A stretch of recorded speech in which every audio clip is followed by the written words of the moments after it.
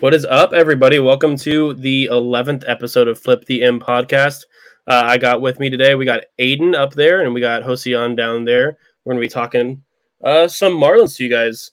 Just remember, this episode is sponsored by Prize Picks, as it says down below. Use the code 5, that's FIVE, for a 100% deposit, matching up to $100. And we're also sponsored by Mosaics, which is a family-owned tiling company down in Miami, dedicated to fulfilling all of your tiling needs. They've been serving the community for over 20 years, so go ahead and check them out. All right, so today the Marlins are in a bit of a rut. I feel like that's been the trend for the past couple podcasts we've had, which isn't a great thing to happen when you're in the middle of a playoff race. Good news is that every other playoff team has been in a rut too. So we're still sticking in there. I believe we're about a game back right now from the third final wild card spot, and we're going into a series right now against the Nationals, which we have won the season series. I believe Josean said for the past 2 years. Is that right? Yeah, so if I'm correct, I don't believe we lost to them at all last year. The Marlins swept them last year every single time, and they're 6-0 against them this year. So with 7 games remaining, you hope that trend continues as you find yourself in this wild card race. Yeah, so we're going into a series and really a stretch against, I don't want to say non-competitive teams because every team's trying to compete except for, the Oakland A's. They're the oddity of here. But really we're going into a stretch where we can really take advantage of the strength of schedule or the lack of strength of schedule. So, but before we kind of get into our season outlook, we want to go over a couple things here. So we now have had 20 some odd games since the deadline. I believe 21 is what I saw. I think we're 8-13 since the deadline, and our acquisitions have been on extremes on both sides of the spectrum of being both really, really good and really, really bad.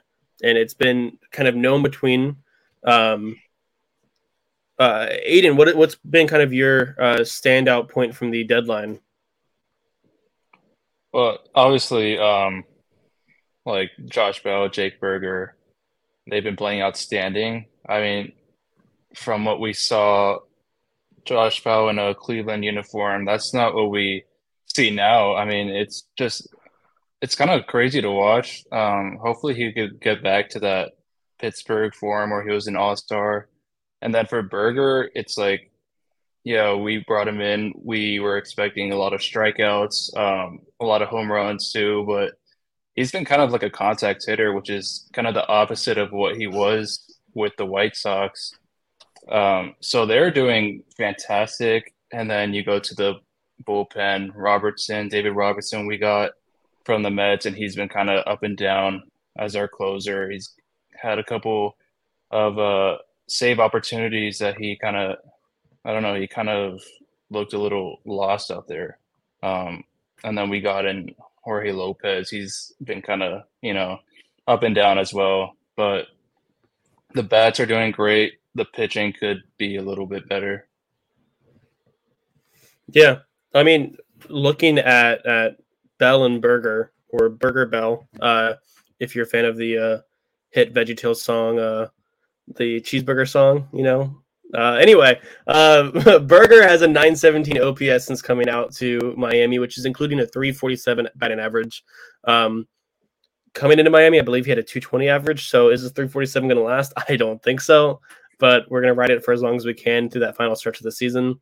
And then Josh Bell has basically reinvented himself. He had a really, really rough first half for Bell standards, but he's kind of reinvented himself in Miami with a 994 OPS, batting 303. He has 7 homers in his time here.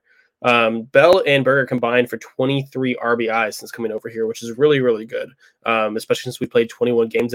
They've contributed to at least 1 run per game, which is a great ratio that I'll take. But Bell, I believe, has tied the record for the fastest to 7 home runs in a Marlins uniform. So that's been a wonderful, wonderful addition. As you said, Berger has kind of changed into a contact hitter. He's still hitting the ball super hard, but he only has 2 home runs. So I can see that increasing eventually as time goes on. But yeah, as you said, pitching has not really been there for us. Jorge Lopez, which we kind of did a swap with Dylan Floro, who was struggling very mightily for us.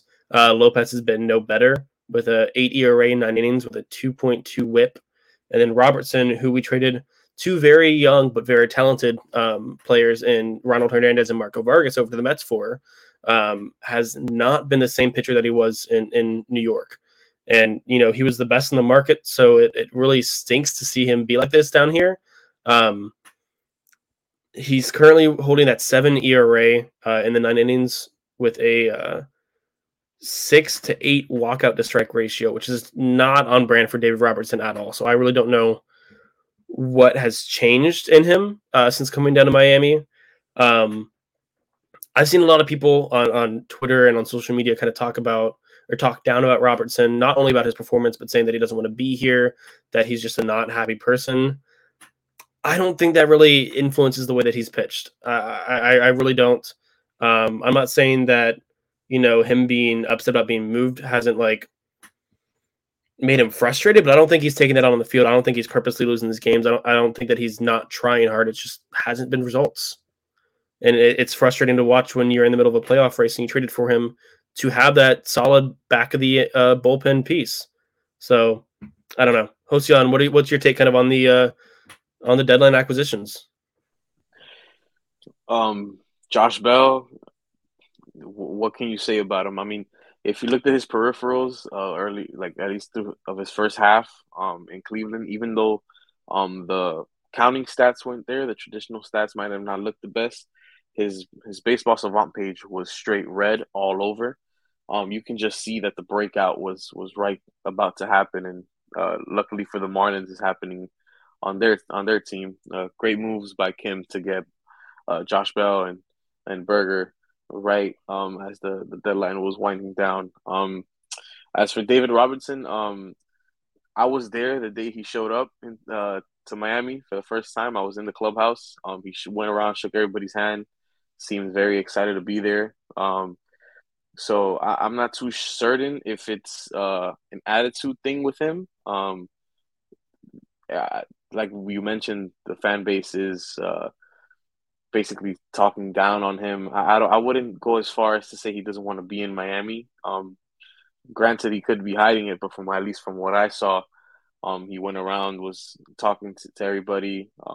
He got along with the people in the short time that I saw.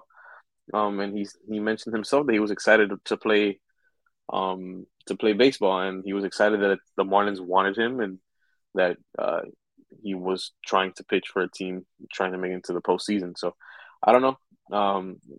It's been a little bit rough with David, but hopefully he finds his groove as we go down the last month of the season. So yeah, I definitely think that what we're seeing out of Robertson isn't going to last. At least I can't see it lasting.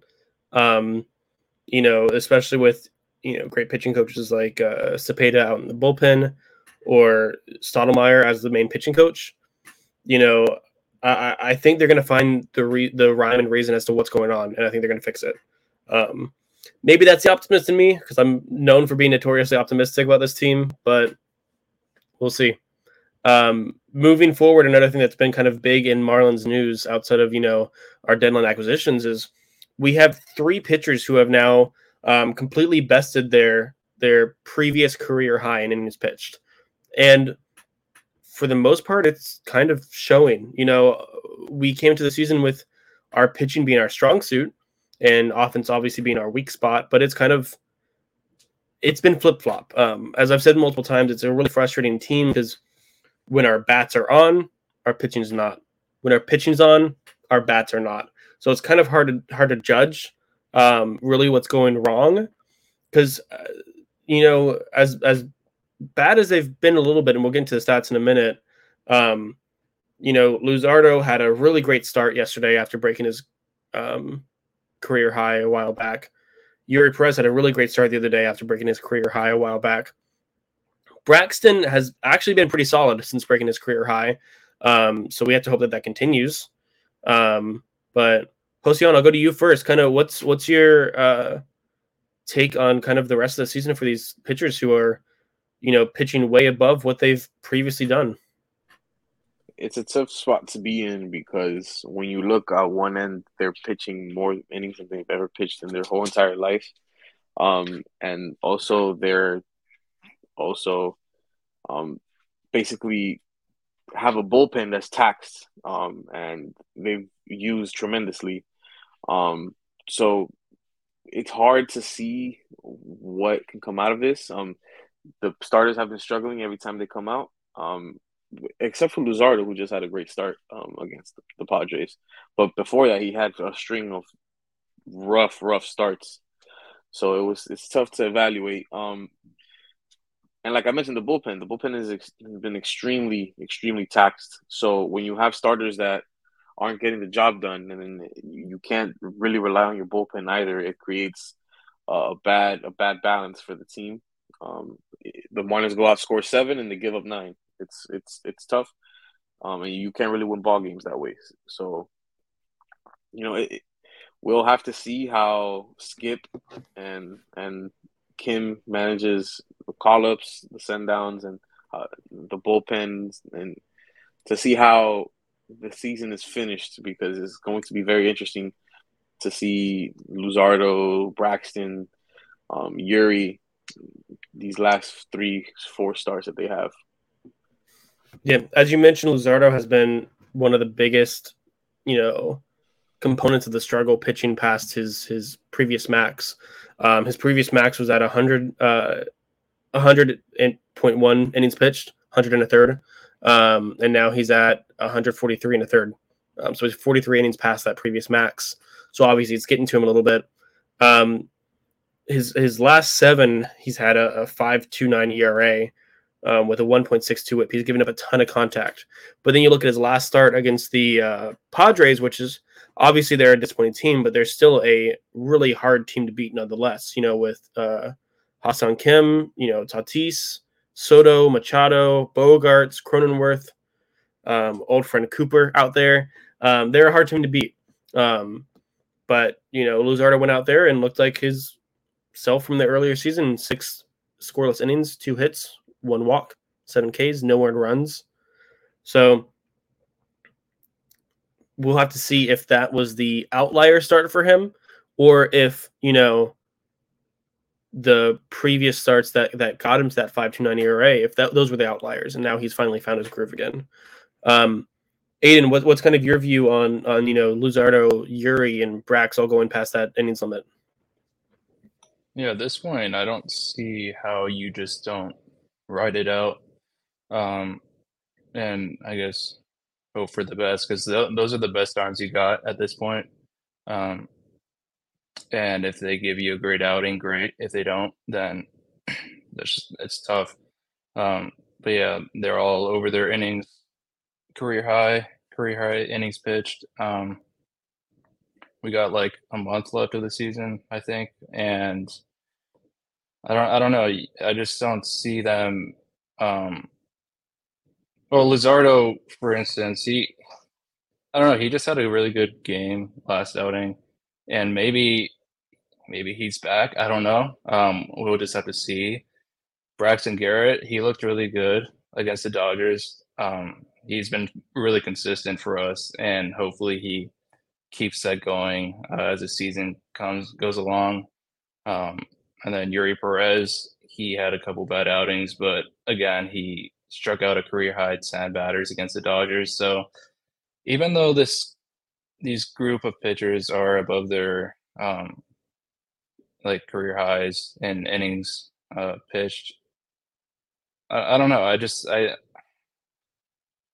Yeah, they've looked bad, but I don't see them, I guess, struggling that much down the stretch.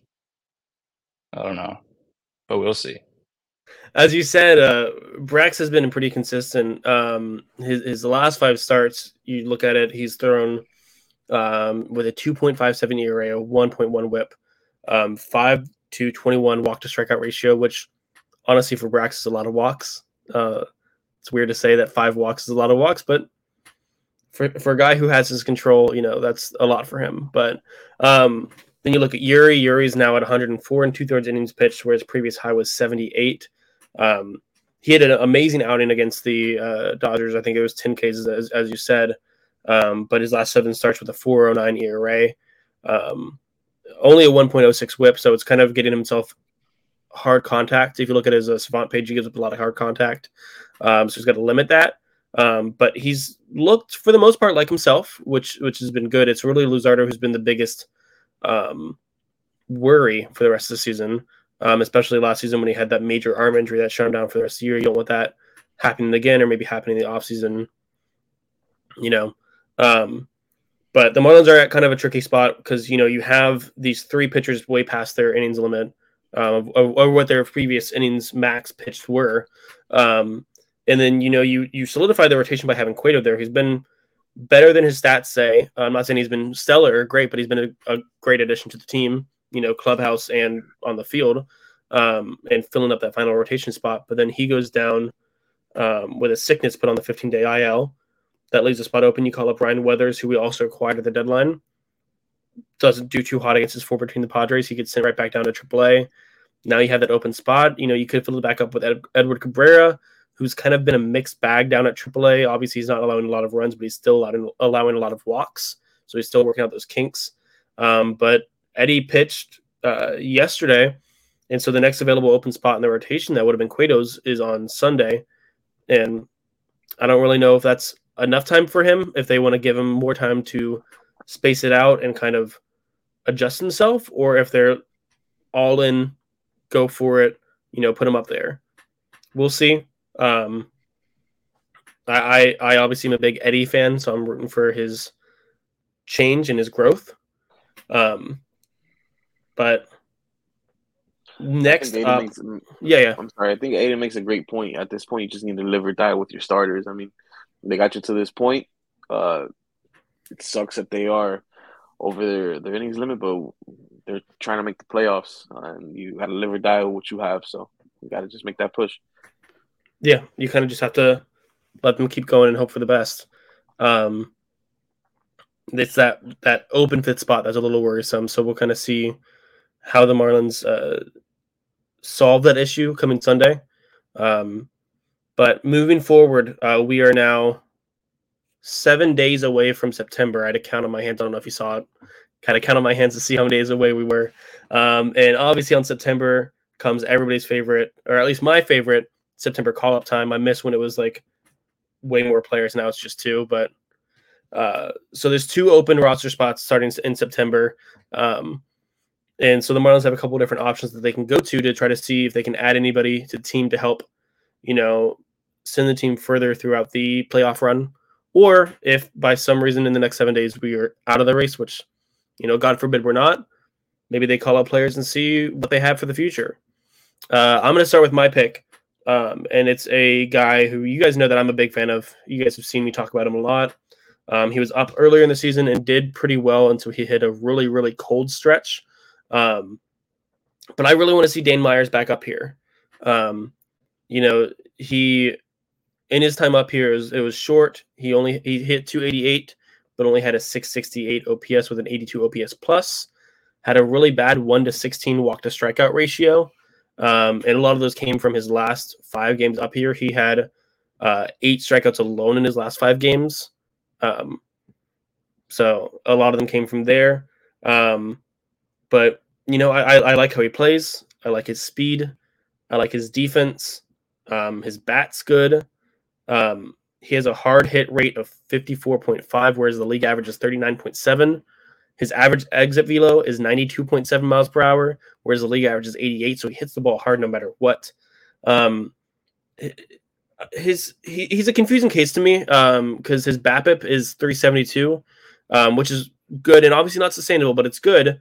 But I I don't know if my memory is deceiving me, but every time I saw that man hit the ball, it seemed to be right at a fielder and get bad luck. So maybe it was way higher and came down to earth in the last couple of games, and that's what it was. But I don't know. I liked what Dane had. I liked what we saw from him.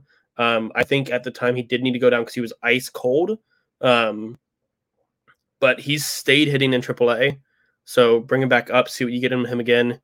He's pretty good at defense out in center field. He can play both corner infield positions, first and third, if you need him to. And that's part of all. He's on the 40-man roster, so you don't have to clear up a space for him. But speaking of clearing up a space, Josean has somebody for the call-ups, which would need to clear space, and he has kind of a solution for that. Josean, go ahead. Yes, so my intriguing person out in AAA that I would love to get a look at in the majors is none other than Anthony Maldonado. Big right-hander reliever out there in Jacksonville. Super, super nasty, filthy stuff. He was injured for a good portion of this year, but he recently came back, and he's doing his thing. In 38 in the third inning, he has 61 strikeouts, a 1.88 ERA, and a WHIP of 0.86. For a bullpen that is as taxed as the Marlins bullpen is, a right-hander that is filthy, lights out coming out of the pen. So as you wind down the season, might be what this team needs. Somebody to help David Robertson, Tanner Scott in the back end. Obviously, he's not on the 40-man, so we would need to basically figure that out. There's a couple of options that they could go, and a couple of routes they could do. Josh Simpson hasn't pitched in the majors much this year, so DFAing him could be an option. The other option, and I guess depending on who you ask, might be the better option, the more realistic option is Aviseo Garcia. He just got injured, and depending on what the Marlins do with him, he could be the person to go to clear up a space for Anthony Maldonado to be called up. You can either transfer him to the 60-day IL, and he'll be done for the year, and that'll clear up a roster spot. Or, as a lot of fans have been clamoring, you can go ahead and designate him for assignment and eat the $30 million that you have remaining due to him the next couple of years. So it'll be interesting to see if they do decide to call up Anthony Maldonado to help the bullpen, what they would do to fill in the spot for him. Yeah, Maldonado is absolutely nasty. He's somebody that I know a lot of people have been clamoring for on Twitter to be called up. Just a matter of opportunity. I think if he hadn't gotten hurt, he would have been up here a lot sooner. So that injury kind of slowed him down a little bit there. Remind me, Maldonado's a righty, correct? Yes, sir. Yeah. Which the Marlins bullpen desperately needs, which is a very weird. We've said it so many times. It's a weird situation to be with an abundance of lefties in the bullpen, but we can't complain. I do want to notate that his AAA stats are reminiscent to Andrew Nardi's last year. And obviously we know that Nardi struggled very heavily when he came up last year, but he's been stellar this year. So you have to hope that, if Maldonado does get called up, he has a different experience that Nardi had in his first time in the majors. Nardi last year had 76 Ks in 51 innings in the minors, which is relatively close to what you had mentioned for Maldonado. Yep. And then Aidan has a player who does not need a 40-man spot, just like my player. And Aidan is going to be kind of the voice of the people on Twitter right now, who's been clamoring for this guy for the past 2 months. And I don't blame him, but Aidan, hit me with who you're looking at. Yeah, I was gonna say, I think I speak on behalf of every single Marlins fan where I say, call up Xavier Edwards already. What are we waiting for? What are we waiting for? Yeah.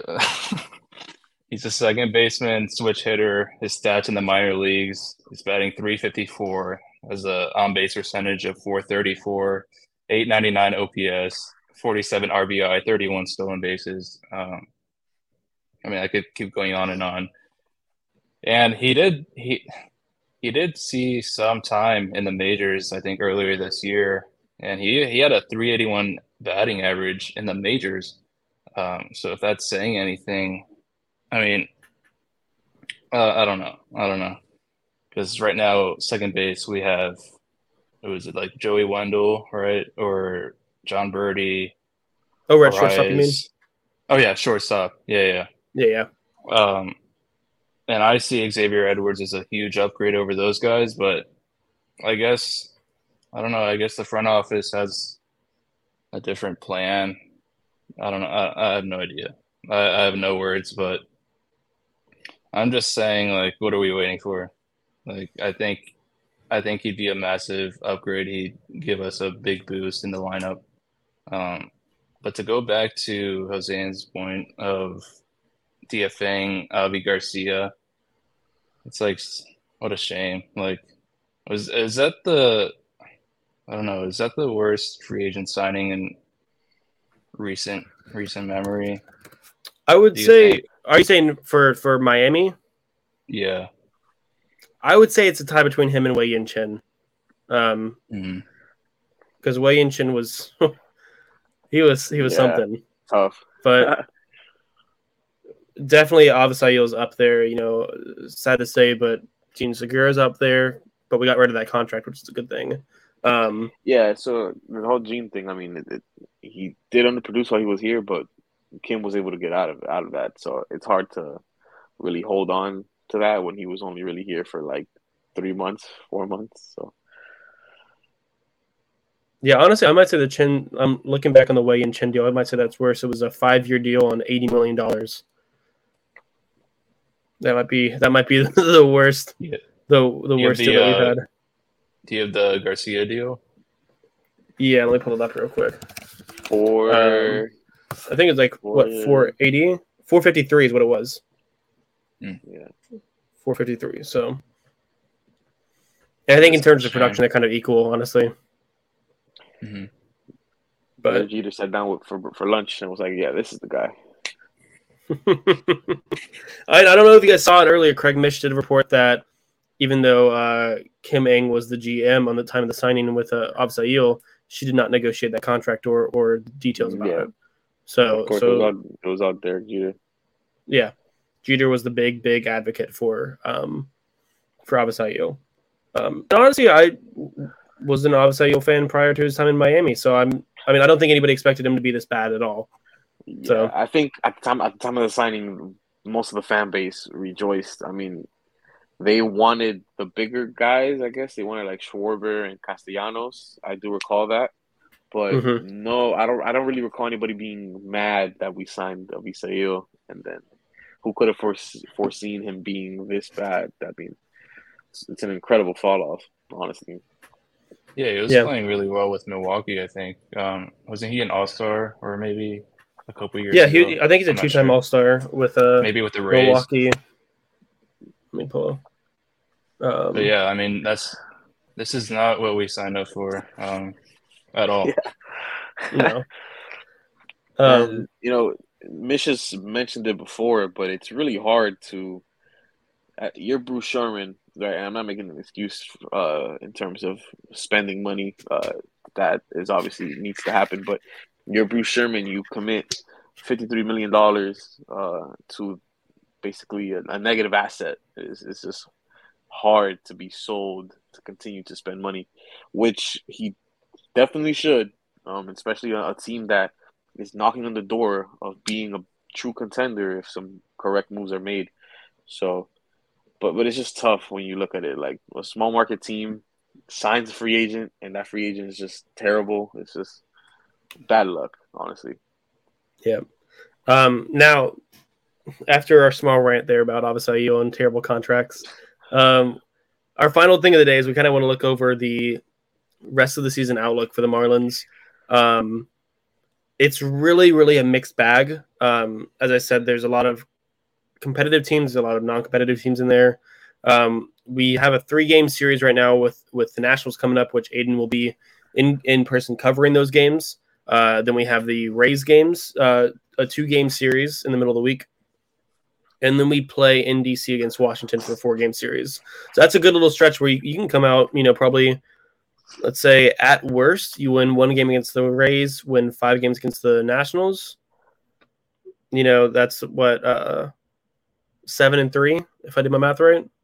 I probably didn't, but We'll be playing 9 games, so I hope 6-3. at worst we would have to go 6-3. Ideally, you Mm-hmm. want to go 7-2, 8-1 in these next couple of this next stretch. Yeah. After that, you hit the Dodgers, which is going to be a rough test as we just saw, but this time it's at home. Then after that, you go Philly, Milwaukee for a 4-game set, Atlanta, New York for a 3-game set, Milwaukee for a 3-game, New York, or Mets. Let me specify Mets for New York, and then end it with Pittsburgh. Yeah, and I go ahead. It's gonna be a test. Like every game is gonna be like stressful. Like this next month is crazy. Yeah. What worries me, the series that worries me the most is gonna be the Mets series, because no matter how good, no matter how bad the Mets are, Miami always has a struggle against them. It's just a rivalry thing. We can't shake that. I don't know why, but those 6 games against the Mets are really going to be a test for Miami, not against really to see if they can push it, full gear into the playoffs. I knew that this is one of the easier quote unquote schedules for the rest of the season, but I'm going to repeat what I have said many, many times. And this isn't me kind of trying to soften the blow or anything like that for Marlins fans. If the Marlins don't make the playoffs, it's going to suck a lot, especially with all the acquisitions that we made, all the moves that we made. But if the Marlins still end up over 500, compare it back to where we were in our expectations at the beginning of the season, it's a win of a season. It's a growing season. I'll take it. It's not my ideal situation by any means. And so let's get that out. Marlins need to make the playoffs, but it's not a lost season if we don't make it and we're still above 500. That's just kind of where I'm at. Do you guys have any thoughts you want to add to the outlook? What your expectations are? Yeah, so I saw a tweet earlier today.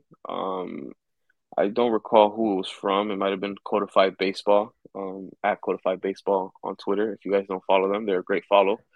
I saw a tweet that said for the Marlins to match the same exact record they had last season, they would need to finish the next 34 games 4-34 or 4-30 or something like that. Yeah, I saw that earlier.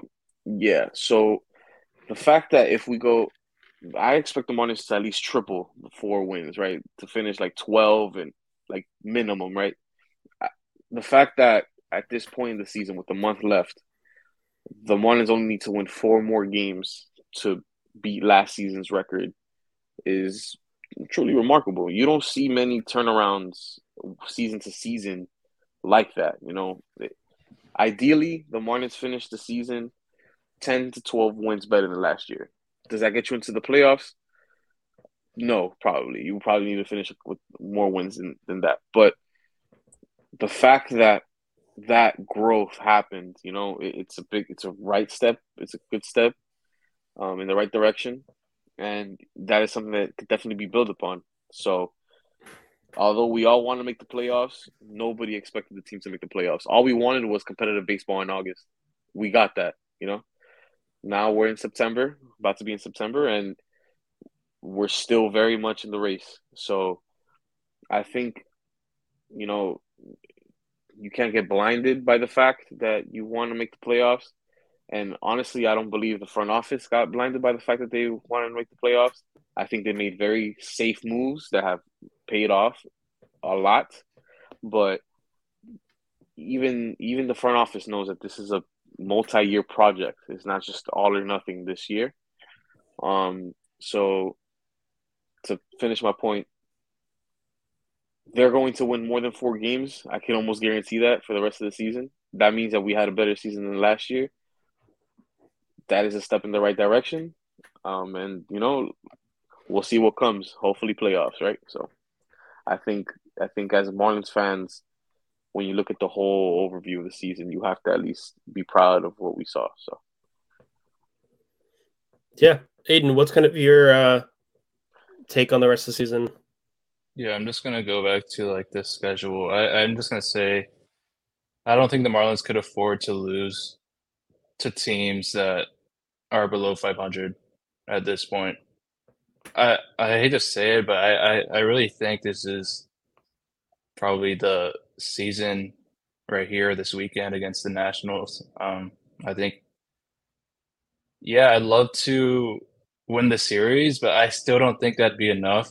Um, I think the Nationals are a must sweep, and then I don't know if we get a little bit of a win streak going. I know the Nationals have been playing great though, so I'm not trying to bash on the Nationals and saying like they're an easy team to beat, but if we could get a little bit of a win streak going, guys will get their confidence back up. The clubhouse will be kind of vibing again, like in the first half.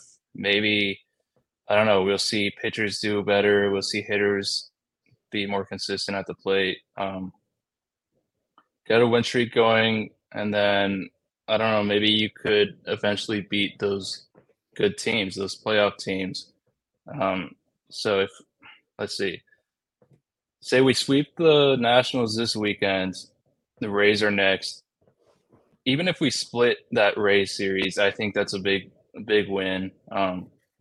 Because then we play the Nationals again after that, and then I don't know. Next thing you know, we're back in it. We're back in the wild card. So you never know. Baseball also, it's so unpredictable. It's a long season for a reason, and I don't know. I'm still keeping my head up. Yeah. There's still 30 some odd games left, so there's still a lot of time for a lot of baseball to happen. Marlins can go on a hot streak. They can go on an ice cold streak. Baseball's a temperamental sport, so who's to say what happens? I think that the vibes of the Marlins will be a lot more positive, or should be a lot more positive, after the next 3 series, after we face the Nationals twice. We'll see if that happens. We just got to find the groove, find the vibe that we had in the first half. It shouldn't be an impossible task, but we'll see if the Marlins can find it and make it happen. But as I said, go ahead. Glass half full. You look at other team schedules that we're also in the hunt with. We have a more favorable schedule than them. You look at the Phillies. The Phillies play. They have to play the Mets. They have to play the Braves 7 more times. They play the Padres, who are also very hungry, 3 more times. They play us 3 times. So glass half full. There's other teams that have it harder in terms of strength of schedule that we are chasing. So Marlins need to take care of their business, and they should be in good shape. One more point I just want to make real quick. I think Arias needs to be the Arias from the first half if this team wants to win consistently. I don't know where he's gone, but he's got to, I don't know. Because he's not doing anything, I don't think he's doing anything different at the plate. Because I've been watching the games recently, and he's still hitting the ball. He's not striking out a ton, but when he's hitting the balls, it's just going straight at the guys in the infield. So I'm not sure. Maybe it's just bad luck. I don't know. Yeah. Real quick, final point. Again, I had mentioned before the deadline that our offense had depended a lot on Arias and his success. And I think that still rings true, but I do commend the front office for adding pieces who, as we said, Bell and Berger have been absolutely phenomenal additions to the team. So they've done all that they can to kind of make the team not have to revolve and depend on Arias the entire time. So hopefully we get the old Arias back, hopefully. But as I said earlier in the pod, Aidan is going to be on the coverage for the National Series upcoming. I'll be in Miami for the Rays and Marlins series, and we got a lot of fun stuff coming up for you guys. So stay tuned, keep updated, follow us on Twitter. But that's all we got. Until next time, guys.